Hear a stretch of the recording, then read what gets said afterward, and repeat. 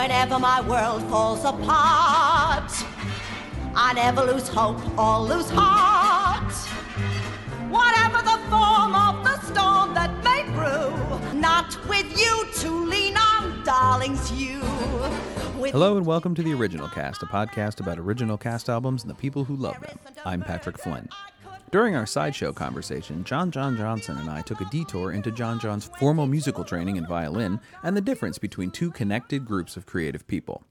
We join the conversation already in progress. So you have mainly a musical background, you say, with violin specifically? And you had studied that seriously as a... Yeah, up until a freshman in college, and then I switched to theater. Okay. But I was like hardcore gunning for the violin pedagogy. Like I wanted to teach violin. Oh wow! And like with all the music theory that comes with that, and all the sight singing and the ear training, like what ultimately drove me away was the lack of sense of community. Oh, okay. It was more of the it was very competitive and it's a very competitive instrument. Yeah. Yeah. And on the one hand, I really liked it, but on the other hand, I was really lonely. And I was like, oh my God, I'm a freshman in college and I have 0 friends because all my friends are rivals. Right. And then the theater community was one of those, I auditioned for a show on a whim with my roommate at the time. And I was working after school, so I didn't really have time for anything. And I auditioned and the director was like, why aren't you accepting a part? Why are you here if you're not accepting a part? I was like, oh, well, I'm just doing it to morally support my friend and give her someone she knows. Right. And she was like, all right, I'll see you at callbacks. And I was like, okay. And then I wound up in the show. And then I saw my name on the cast list. And I heard all these people going, who's this guy? We don't know who he is. Da, da, da, da, da. Yeah. And I was like, oh, no, it's happening again. Right. And then I was like, that's me. That's me. Yeah. And I was like, oh, welcome to the theater department. And I was like, oh, okay. And then the next year I switched over because I was like, this feels much better for me, much more suited. There's the competition, but it was friendlier. Mm-hmm. And it was a competition in that everyone was helping each other, not like you hear stories of conservatories where piano students will put razor blades and piano keys and the like. I was just not about that life. Yeah, no, that's... And theater also, I wound up playing violin in that show. Mm-hmm. So I was like, oh, right, I can do both. That's a thing that is possible. Right. Well, and I've seen you do that. I mean, it's obviously, that's a very useful skill for an actor to have, the ability to play an instrument, especially an instrument you can easily bring onto stage. I know, it's so portable. And just start playing, and it and everybody go, oh, look, the guy's playing a violin. That's cool, Well, that's really interesting. Where'd you go to school? I went to George Mason University. Oh, okay. And I actually, it was so amusing because I got into the school because of violin. Right. And then I was like, bye. Did that cause any problems for you? Not really, thankfully. Oh, that's good. But it was one of those, I did my audition for the School of Music, and I hadn't yet been accepted to Mason. And the department head was, for some reason, in my audition room. Oh, because my teachers at Marshall actually taught adjunct at Mason. So they did the talk me up thing without realizing it. And then they're like, yeah, accept this kid to the school. So, I just kind of got to bypass a lot of the nonsense. Yeah. And then I was in, and then I dropped. Right. So. Yeah.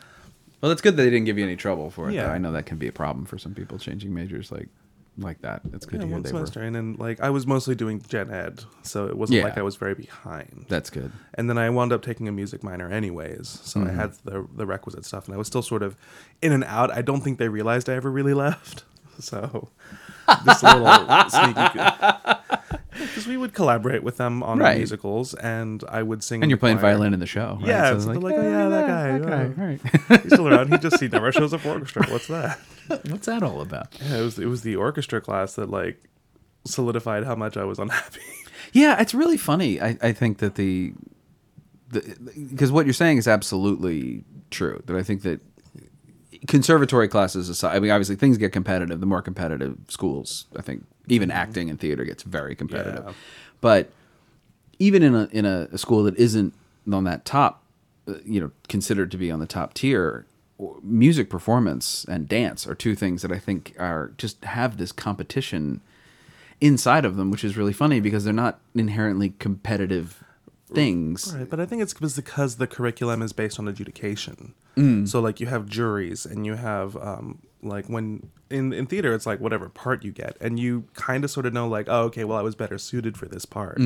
Whereas in orchestra you're all playing the same instrument, right? But it's you get chair numbers. That's right, it is ranked inside the orchestra. And so the closer you are to the front, the better you are. And everyone's gunning for those top seats because they get the solos and they get the things. Yeah.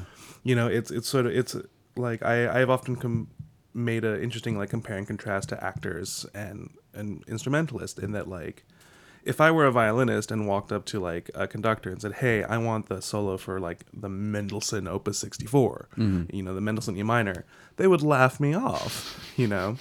But I felt it very strange that actors had no problem walking up and being like, "Yo, I want the lead in Hamlet." Right. And I was like, "But I don't get it."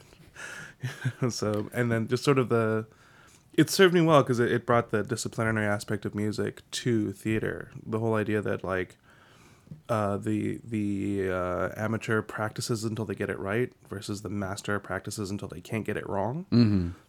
And so that's like bringing that over, translating that over to like practicing monologues or running dialogue or running lines. Like that's been really, really helpful. Okay. And then, sort of discipline study over it. Okay. And even just like musical analysis is just really useful, especially because musicals are a thing. Yeah, they are. You know, and so I can sit there and go, "Oh, look, there's a leitmotif. That means this. Okay, so their themes come in there, so that maybe they should enter on their theme." Like, you know, like.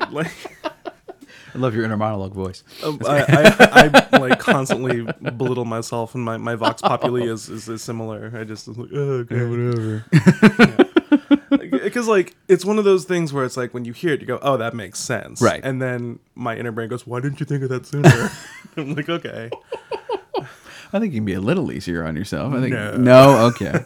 Well, because it's funny that you think that way, because if it was that obvious to you, that really like fast, there would be no enjoyment in it. I don't think. Right? Well, that was part of the reason why I really loved theater, is because like the first show I mentioned earlier was Pippin, and I auditioned. So like my soon-to-be best friend like ran screaming into my French class and was like, "There's auditions for Pippin. You all should audition." And I was like, "You know what? By gum, I will." And I went in, and I was one of the like quote unquote gifted and talented kids, right? And so like it was like whatever you do, you're going to be good at it immediately, and that was like really frustrating. Yeah. Because I was like, okay, I'm pretty decent at anything I set my hand to. And then I auditioned for Pippin, and I got cast as like ensemble with one line. And I was like, oh my goodness, I get to work at something. And it was like thrilling because I came in looking like an idiot. I was like, I have no idea what I'm doing. What do you mean blocking? What do you mean counter? Right. Like, do I lean on this set piece for a count? And they're like, no, what are you doing? And I was like, this is delightful. Like, I have no idea what I'm doing. And that sort of carried over to the whole theater as well. It's like, oh, I'm terrible at this. I want to work. I actually want to work at it. Huh. Yeah. Wow. And it was the same with violin. Like when any child starts violin, it's gonna sound horrible for about 7 years. Oh yeah. And then a lot of people give up before reaching that like 7 to 10 year mark. And then suddenly you start sounding good. And you're like, oh, okay, that horrid pupa phase is over. Right. And now I have butterfly music or something. Yeah. It's a funny instrument that so many people... I understand one of the reasons a lot of people started is because of the size. It's easy for kids to play violin. Yeah. But at the same time, my son took violin for a year because it was all that was offered. Right. And it was just... I mean, the screeching alone, and it wasn't so bad when we'd practice with him, but when you go to the class and you hear them all screeching, slightly out of playing tune. Twinkle Twinkle Little Star, everyone a half step off, and right, and certain people kind of back and say, I mean, there were some moments of interesting, like syncopated counterpoint that we got, but beyond that, sort of like me going, oh, that's neat, like that, nobody, like that's a neat little moment that just happened. It was pretty horrifying, and it's funny to me that so many people stick with it just because of that, because it's because you don't think you sound good, even it seems even to me. now. Yeah. Oh, now, really? Like when I'm playing, I'm like, oh, that was wrong. Oh, that was wrong. Because like the difference between two notes sometimes is a millimeter. Yeah. And I have pretty thick fingers, and so I was told I didn't have good hands for violin. So I was like, F you, I want to learn the violin. So I'm that like contrarian little. Right. It sounds like it. Yeah. And so right. But there's just sort of the mechanics of it and how precise you need to be. It's really easy to learn what you're doing, but then mastering it and making it sound good is really difficult because it's so precise, not just in the left hand but in the right hand. Yeah. But what it does do is the strength of learning violin has basically, and combined with the music theory, it's now my superpower. I can learn any stringed instrument. Just because I understand how fingers work. Right. And I understand sort of the physics and the math of what is going on. Okay. And then can apply that to any other stringed instrument. And therefore, and then from there, I've like taught myself piano, which then went on, I was like, oh, okay, I need to pick up this clarinet, or I need to pick up this, the shofar one time. Really? One time, yeah. Oh, wow. In Godspell or just in general? No, it was the dybbuk. Oh, okay. That works. Yeah. All right. And it was just like whatever instrument, like violin being such a difficult instrument to sort of like get the hang of, it's sort of like starting on challenge mode. And then everything else, you're like, okay, I got this. I get that. Yeah. And then it's also just like, again, super evocative instrument. Like very emotional, very dramatic instrument. Yeah. I'm like, yeah, okay. Yeah. I dig that. I can express all my teenage angst through this. And like wail, screech away when I'm displeased. I'm like, okay. So what would you play when you were in your teenage angst? What would give you that? Oh my God, I would play so much like Brahms. Okay. Because it was like romantic era music. It's very much like, this is what I'm feeling. Can you hit something specific? I loved playing the Zardas by Monty.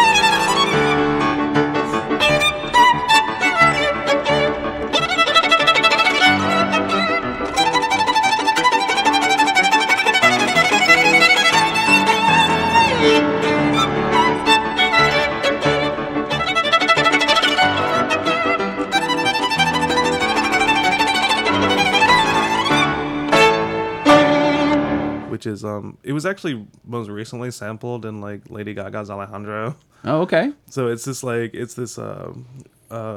Romany style piece that's very like lilty and sad and then like really happy and like bizarrely fast. Okay. But it like starts off in such this deep trudging place, and I was like, I'm upset. Look at these languid bow strokes, and look how sloppy these notes are. I'm expressing my discontent. Like it was, and that felt good because I was like, I'm angry because like I didn't like someone didn't sit next to me in the classroom, so therefore like feelings. Yeah. Well, you're in high school. That's the time for feelings. The Original Cast is produced and edited by me, Patrick Flynn. The Original Cast is on Twitter, Facebook, and Instagram at OriginalCastPod. You can follow me on Twitter at UnknownPenguin. Rate and review us on Apple Podcasts from the convenience of your iPhone, and or check out The Original Cast on Stitcher, if that's how you get down. My thanks to John Johnson for coming down and talking to me. I'm Patrick Flynn, and I can't. I have rehearsal.